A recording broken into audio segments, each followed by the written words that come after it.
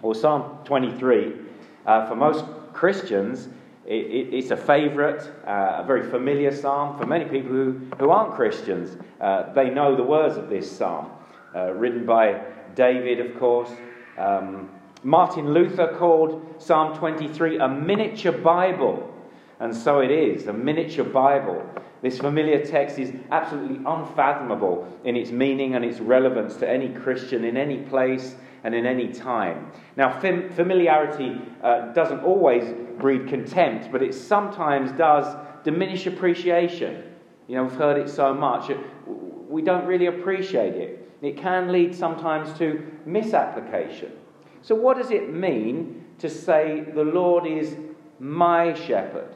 The Lord is my shepherd. Well, think of the shepherd theme, just a bit of background. It would have been meaningful to Israel in David's day. Andrew read from Ezekiel, of course, but even if you think of the story of Cain and Abel in Genesis 4, we see Abel is a keeper of sheep who brought a sacrifice, the firstborn of his flock, and who was killed by Cain. Then there was Moses, a shepherd of Jethro's flock, when the Lord appeared to him at the burning bush. On the morning of the day that David slew Goliath, he was shepherding his father's sheep. David, the author of this psalm, was a shepherd before he was a king. When God said to him, "You shall be the shepherd of my people Israel." What does the psalmist say about God in Psalm 80? "Give ear, O shepherd of Israel, you who lead Joseph like a flock, you who are enthroned upon the cherubim, shine forth." So the theme of God as shepherd king would have been familiar to Israel as they read the Psalms. And so kings of Israel were meant to be shepherds over the people, reflecting God's care and God's rule. But the leaders of Israel consistently and sinfully failed. And so the Lord, through Ezekiel, chastises false shepherds who have not cared for the sheep.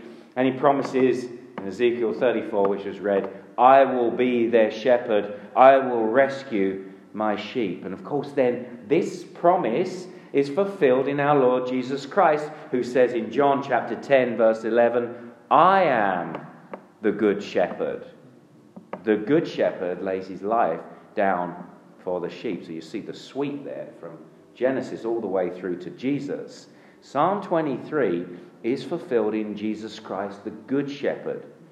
But he is the shepherd who lays his life down for the sheep. And here's where we've just got to pause a second, because Psalm 23 comes after Psalm 22. This is pretty basic, but it's true. It comes after Psalm 22. Just listen to Charles Spurgeon on this point. He says about Psalm 23, "The position of this psalm is worthy of notice. It follows the 22nd, which is peculiarly the Psalm of the Cross.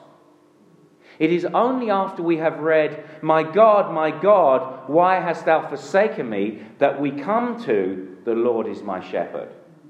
We must, by experience, know the value of blood shedding and see the sword awakened against the shepherd before we shall be able truly to know the sweetness of the good shepherd's care." You see that? You see, Psalm 22 speaks of one who is forsaken, one who is mocked, one who is surrounded by Gentiles, one who is thirsty, one whose hands and feet are pierced by transgressors, one whose enemies divide his clothes, one who trusts in the Lord to deliver him. You can check this out, you read it this afternoon.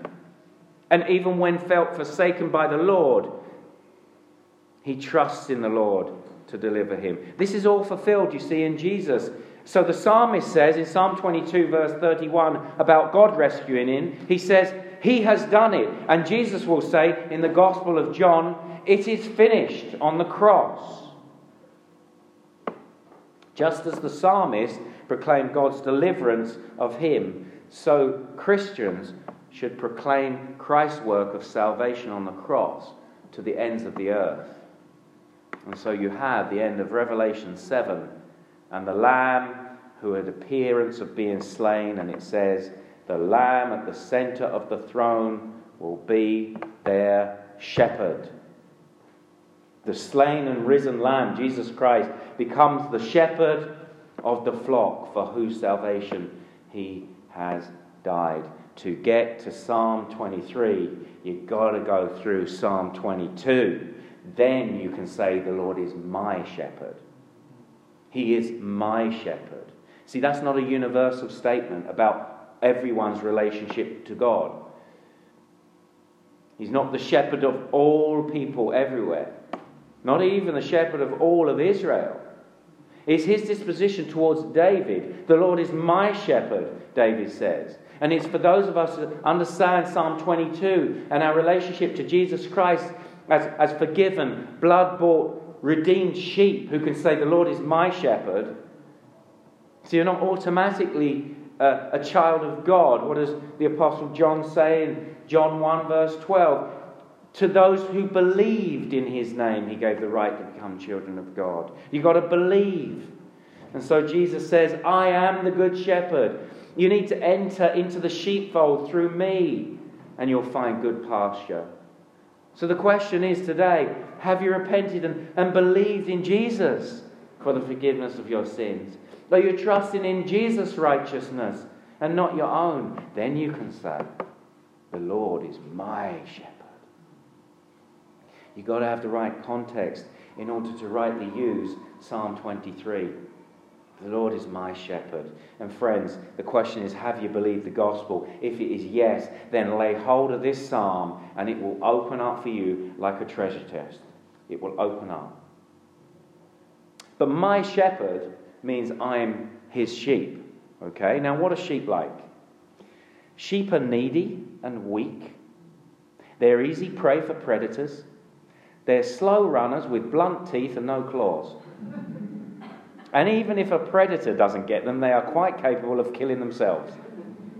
Now, Amanda's Scottish aunt and uncle, that's Jim and Fiona, they were over in Canada fairly recently for Ava, our daughter's wedding to Austin. And they were telling us how recently they'd gone for a walk in the Dundee countryside, and how they came across a sheep in a field, and it was lying on its back with its legs in the air, because if they fall on their back, they can't get themselves up. So his legs are in the air, and they told us how Uncle Jim had got down on his knees and gone face to face with this sheep to comfort it. Can you imagine the big sheep's eye, looking into yours, while Fiona ran to get the farmer.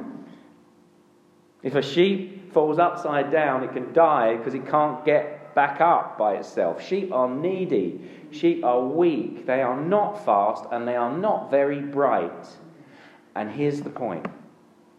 Unless you have the humility to think of yourself like that, you won't believe you need the shepherd. You see? Sin makes you think you're a wolf. I can make it alone. I'm strong. I'm tough. I don't need a shepherd.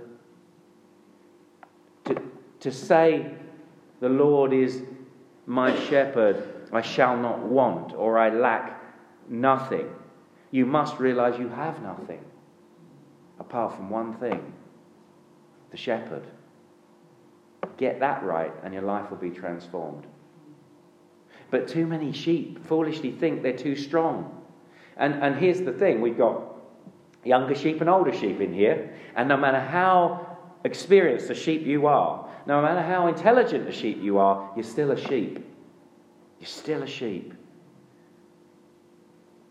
And you've got to remember that. And the shepherd owns the sheep, and the sheep follow the shepherd. What is it our Lord Jesus says? My sheep hear my voice, and I know them, and they follow me. That's what it means to say the Lord is my shepherd. Now, what does the Lord do for me? What does the shepherd do for the sheep? Well, there's three things I want us to see from the passage today, in three phases really of the passage. In phase 1, we see the shepherd's provision. In phase 2, this is verses 2 and 3. In phase 2, verse 4, we see his protection. Verses 5 and 6, we see his preservation. So 3 P's for you to remember. Very easy. Provision, protection, preservation. So let's see the Lord's provision, the shepherd's provision. He provides for me. He provides me because he cares for me completely. The Lord is my shepherd, I shall not want. You can see it there in the text. I shall not want means I lack nothing. I'm completely provided for in every way. I lack nothing. Complete provision is in view here. Complete care. If you are a Christian, you lack nothing this morning. I don't know how you come here today, but you actually lack nothing. Now, you might have wanted something you didn't get. It might have worked out more conveniently for you if you had it. But if God didn't give it to you, you don't need it. I might think I need it in order to accomplish what I think is best, but life is not about accomplishing what you think is best. It's about trusting the shepherd to achieve what he knows is best. The alternative is to think what? It's to think that God is either unable to give me what I need, or he doesn't care about what I need. But he does, you see.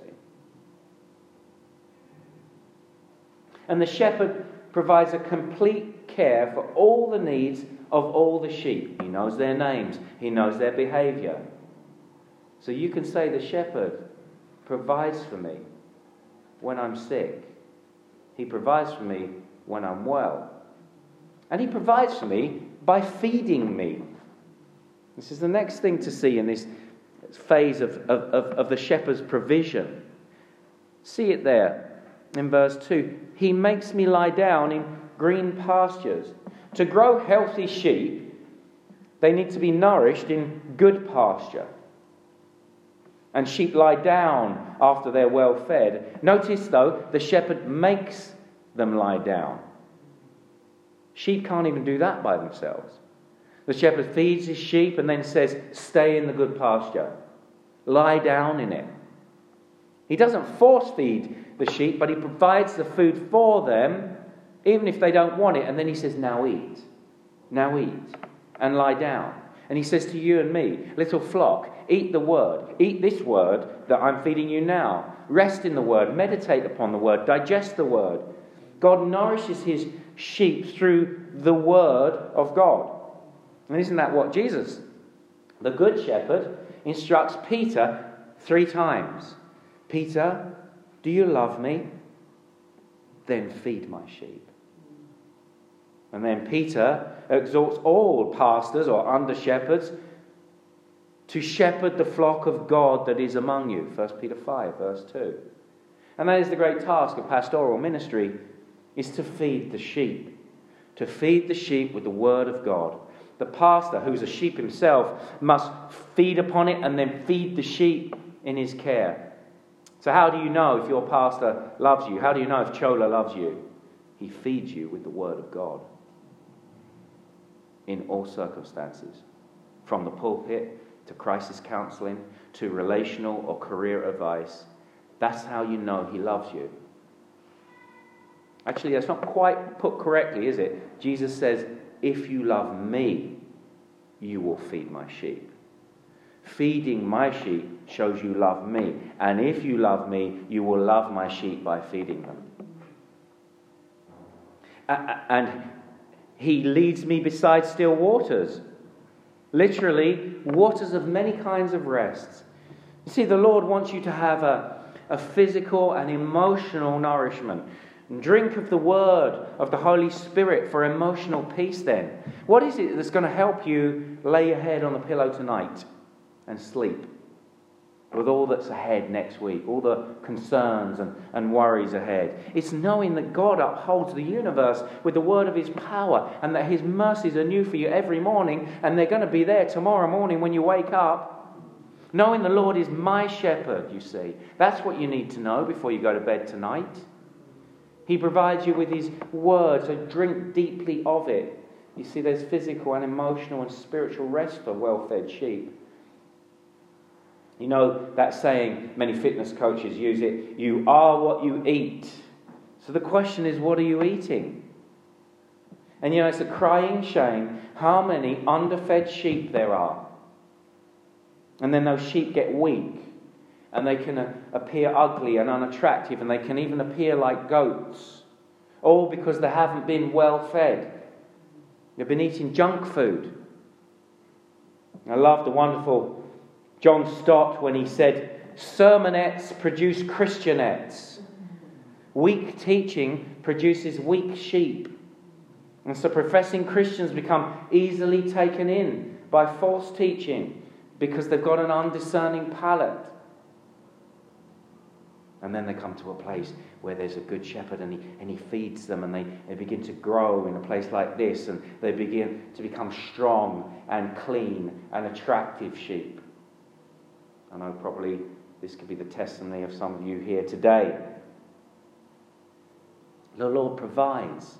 He provides in his caring completely. He provides in his feeding well. He provides also in his restoring me when I fall. You see that? He restores me, my soul. He restores my soul. The Lord loves to restore people who have fallen.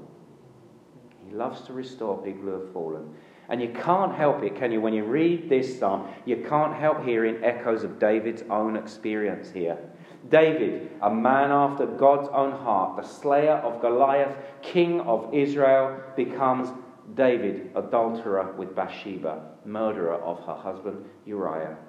You see, David knew what it was to drift from God and the riches of communion he'd enjoyed with him. And God brought David low. And it took time, didn't it? And then he took a personal counselor in Nathan who would speak the truth in love to him. And then the word of the Lord broke through to David by Nathan exposing his sin with, "You're the man, David."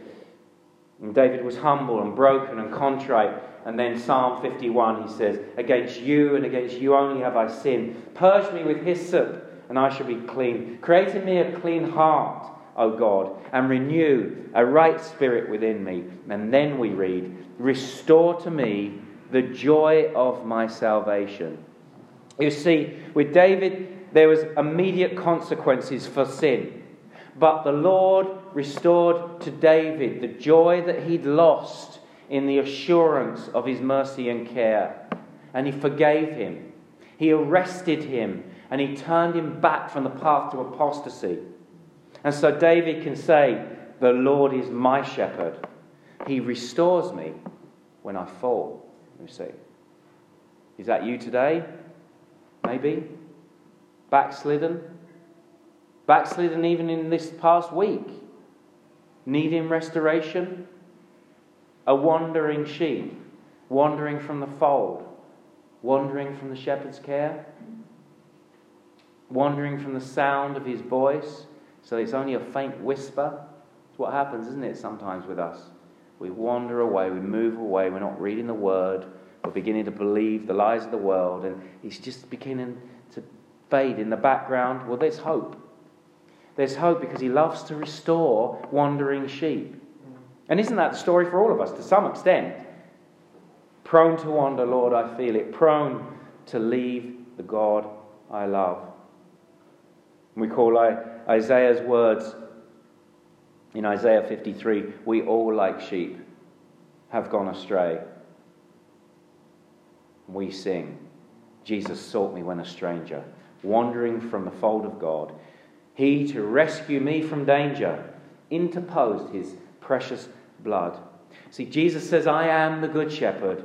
I lay down my life for the sheep." He restores us by saving us, and he restores us by bringing us back on track when we've wandered, even when we've been saved. And so he dies for his sheep, and he searches for lost sheep straying in the country lane. Left to our own devices, we are spiritually foolish. We get puffed up and think we're stronger than sheep and begin to wander into areas that we shouldn't. But Jesus restores wandering sheep, so you can trust him. He knows everything about you, you see. He knows everything about you. I don't. He knows everything about you, about your week. So there's no point in trying to hide your sin from Jesus or your need for Jesus. Confess your sin to Jesus. Let him restore you. And as elders and under-shepherds, I pray that we be increasingly the kind of men, and maybe we should as Christians increasingly be the kind of people to whom those who have messed up will come They'll come to us because they know we're keen to restore them. Not to condemn them, to restore them. Turning them back on the right path to the source of true life. Reviving the soul. May we all be the kind of sheep to whom others will come for restoration when they've sinned against us, even. Because we forgive, even as we've been forgiven. And we look together and we look to the Lord to say, the Lord is my shepherd. He is our shepherd. He restores me and you together. The Lord provides because he cares for me completely. The Lord provides because he feeds me well. The Lord provides because he restores me when I fall. And the Lord provides because he guides me in his way. You see it there. He leads me in paths of righteousness for his name's sake. By his grace, my soul is restored and sins are forgiven, and then I begin to walk in his way. I have now energy. I've got direction. It's a pleasure to please God, a delight to follow Jesus. He leads me in paths of righteousness for my name's sake? No, for his name's sake. So ask, what is the right path according to God's word? That's why feeding and learning to eat is important, because guidance is found not in some mystical, I feel God speaking to me. No, it's found in the word, studied, meditated upon and applied. And where it's not clear in the Bible, there are principles to follow. What does the psalmist say? Psalm 119, your word is a lamp to my feet and a light to my path. Step by step, asking the question as you go, is this going to glorify God? Pray then like this. Our Father in heaven, hallowed be your name in my life. Hallowed be your name. Lord, make your name holy in my life, so that even our righteous deeds are dependent upon the shepherd. Pray like sheep, dependent.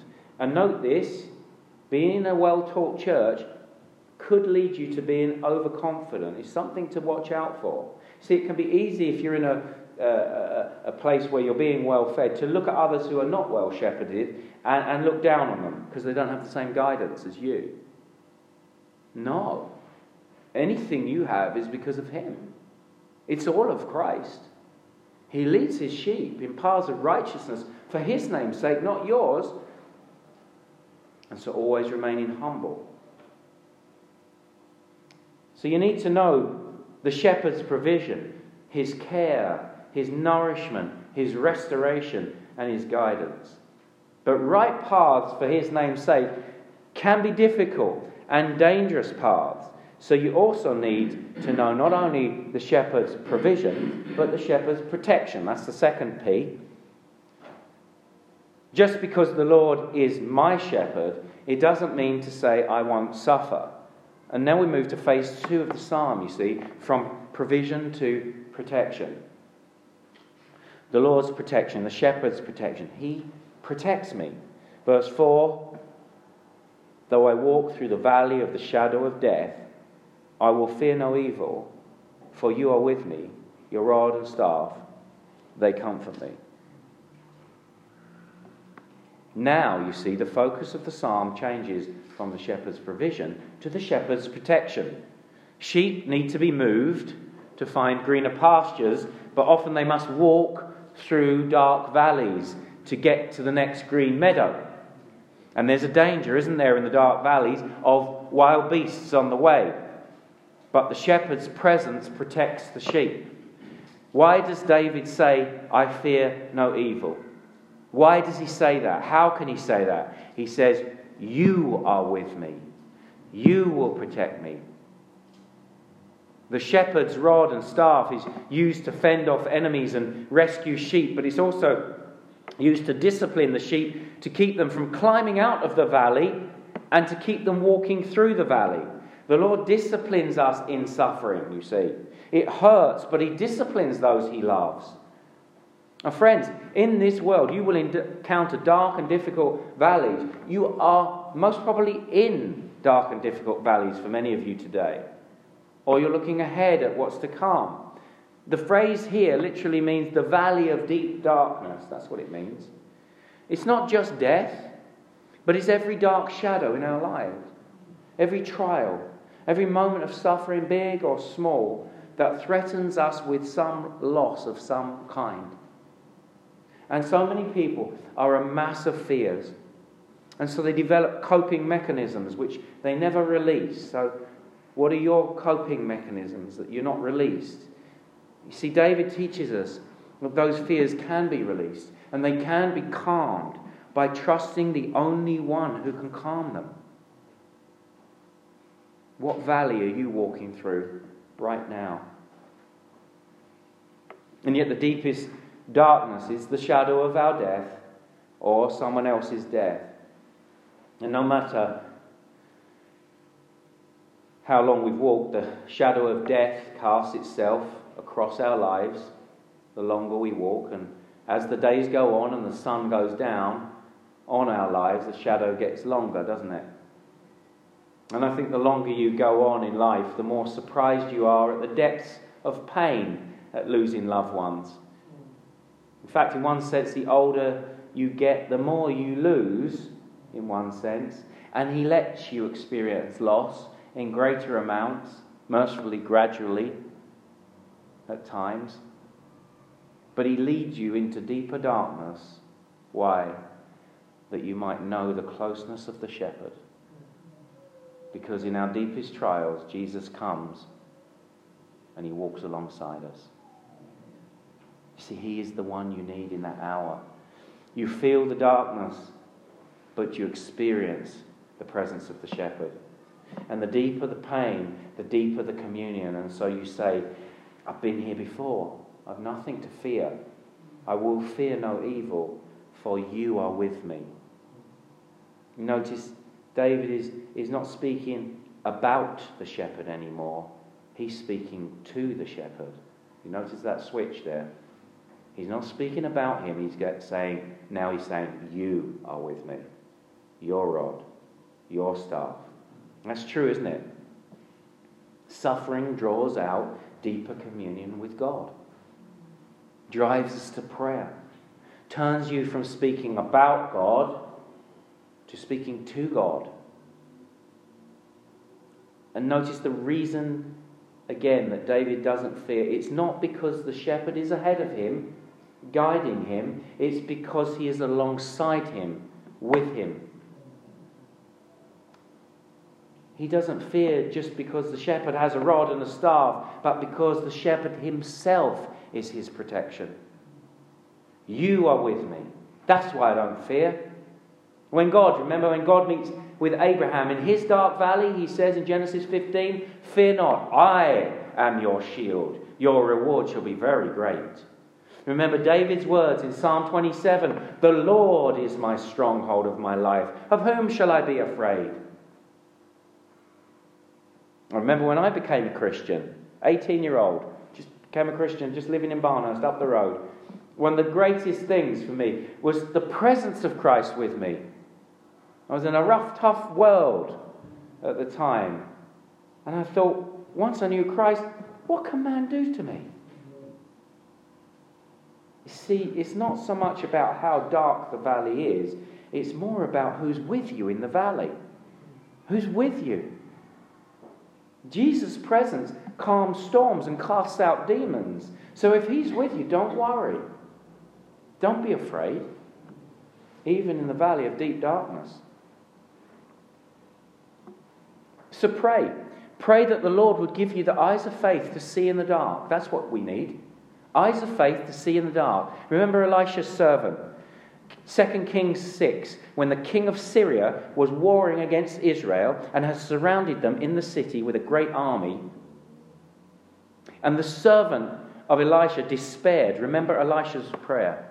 He said this, O Lord, please open his eyes that he may see. So the Lord opened the eyes of the young man, and he saw, and behold, the mountain was full of horses and chariots of fire all around Elisha. And Elisha says, doesn't he, don't be afraid. those who are with us are more than those who are with them. And Jesus says to you, he who is in you is greater than he who is in the world.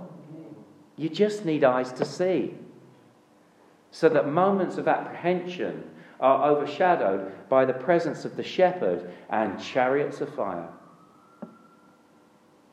And so what happens is, you don't necessarily try to escape the dark valley, you walk through the valley in a steady advance, calm, comforted, composed.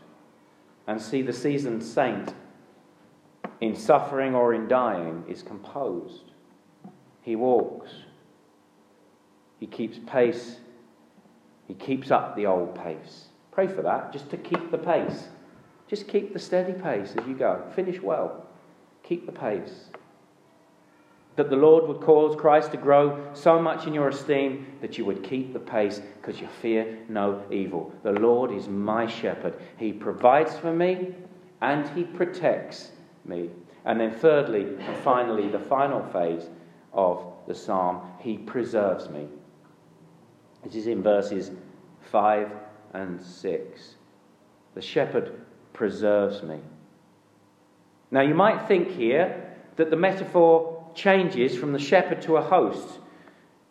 It says, you prepare, verse 5, you prepare a table before me in the presence of my enemies. You anoint my head with oil, my cup overflows. And commentators differ here. You don't prepare a table for sheep or anoint their heads, they say. Yes, but neither do you restore the soul of a sheep, earlier in verse 3. But what is clear is the same Lord who is my shepherd is my host.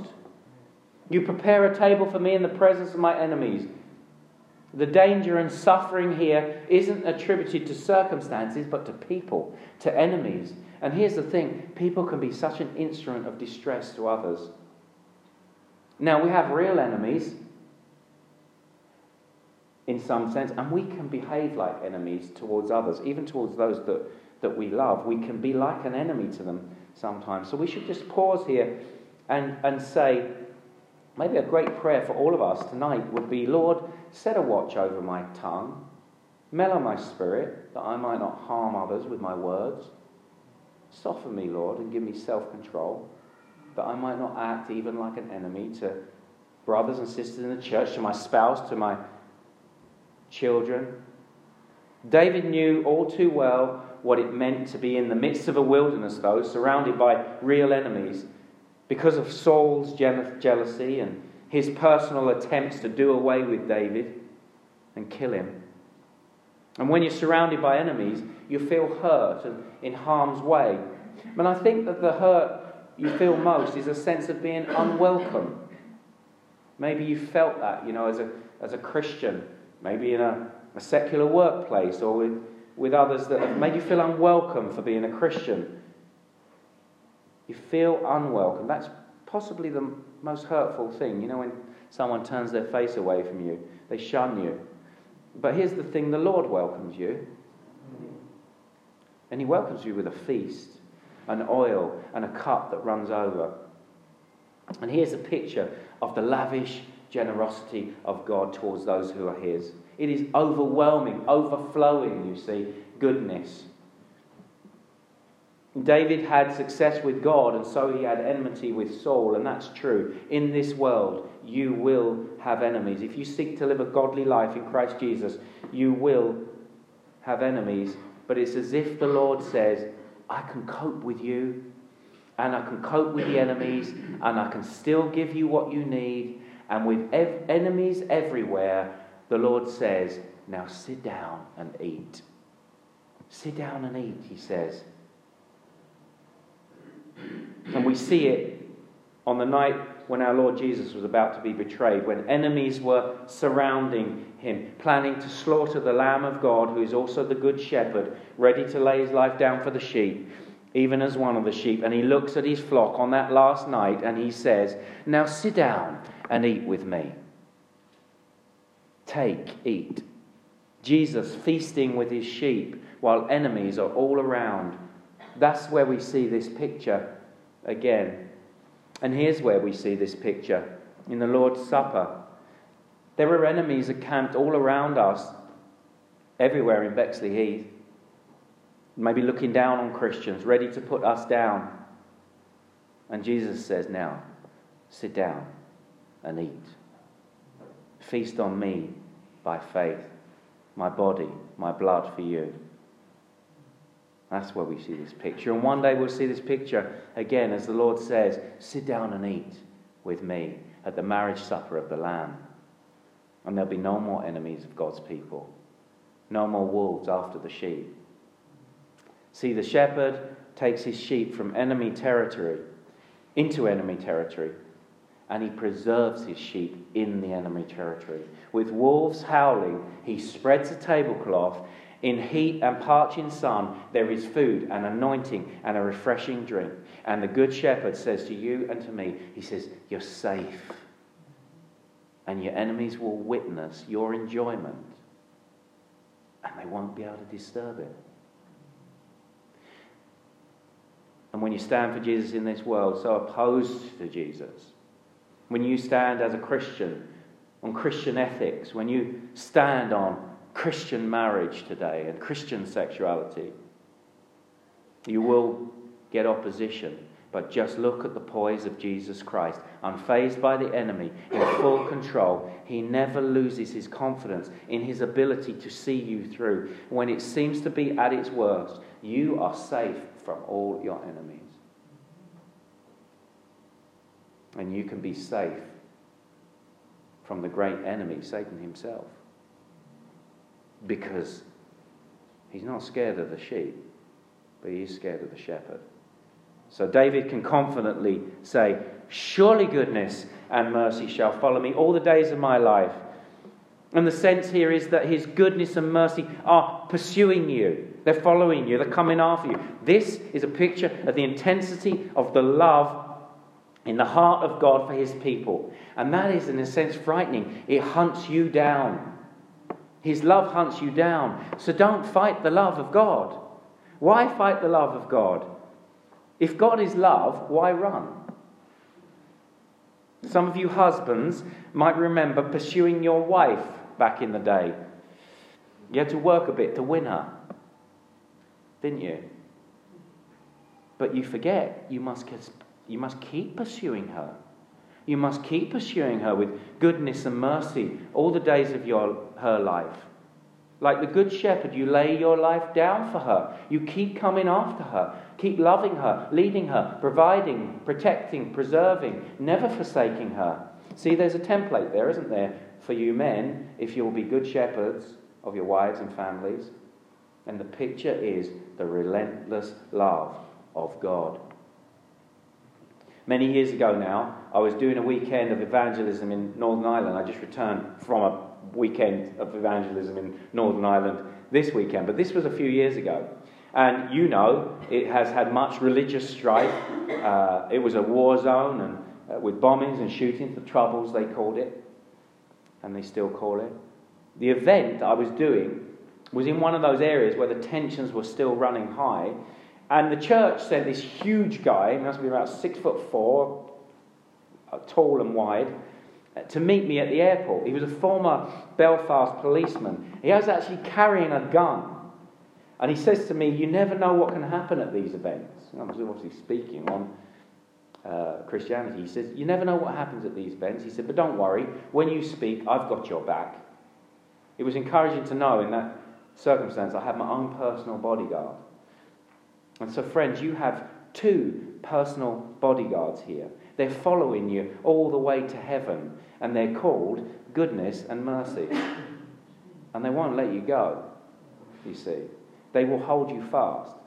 And so Charles Spurgeon says, these twin guardian angels will always be with me, at my back and at my beck. You see, the grace that saves you is the grace that brings you home. And that's why David can declare with confidence, and I shall dwell in the house of the Lord forever. It never ends. It never ends. It never ends. So there it is. We have the one who dies in Psalm 22 so that we might embrace and live in Psalm 23 all the days of our life, until we dwell in the house of the Lord forever, shepherded all the way into the life that is truly life. The Lord is my shepherd. And just before I finish, the use of that singular pronoun wouldn't have escaped Martin Luther, because he said, you're not a Christian until you can use that personal pronoun yourself. The Lord is my shepherd. And that's everything, friends. That is the great blessing. And there is the great blessing in the church.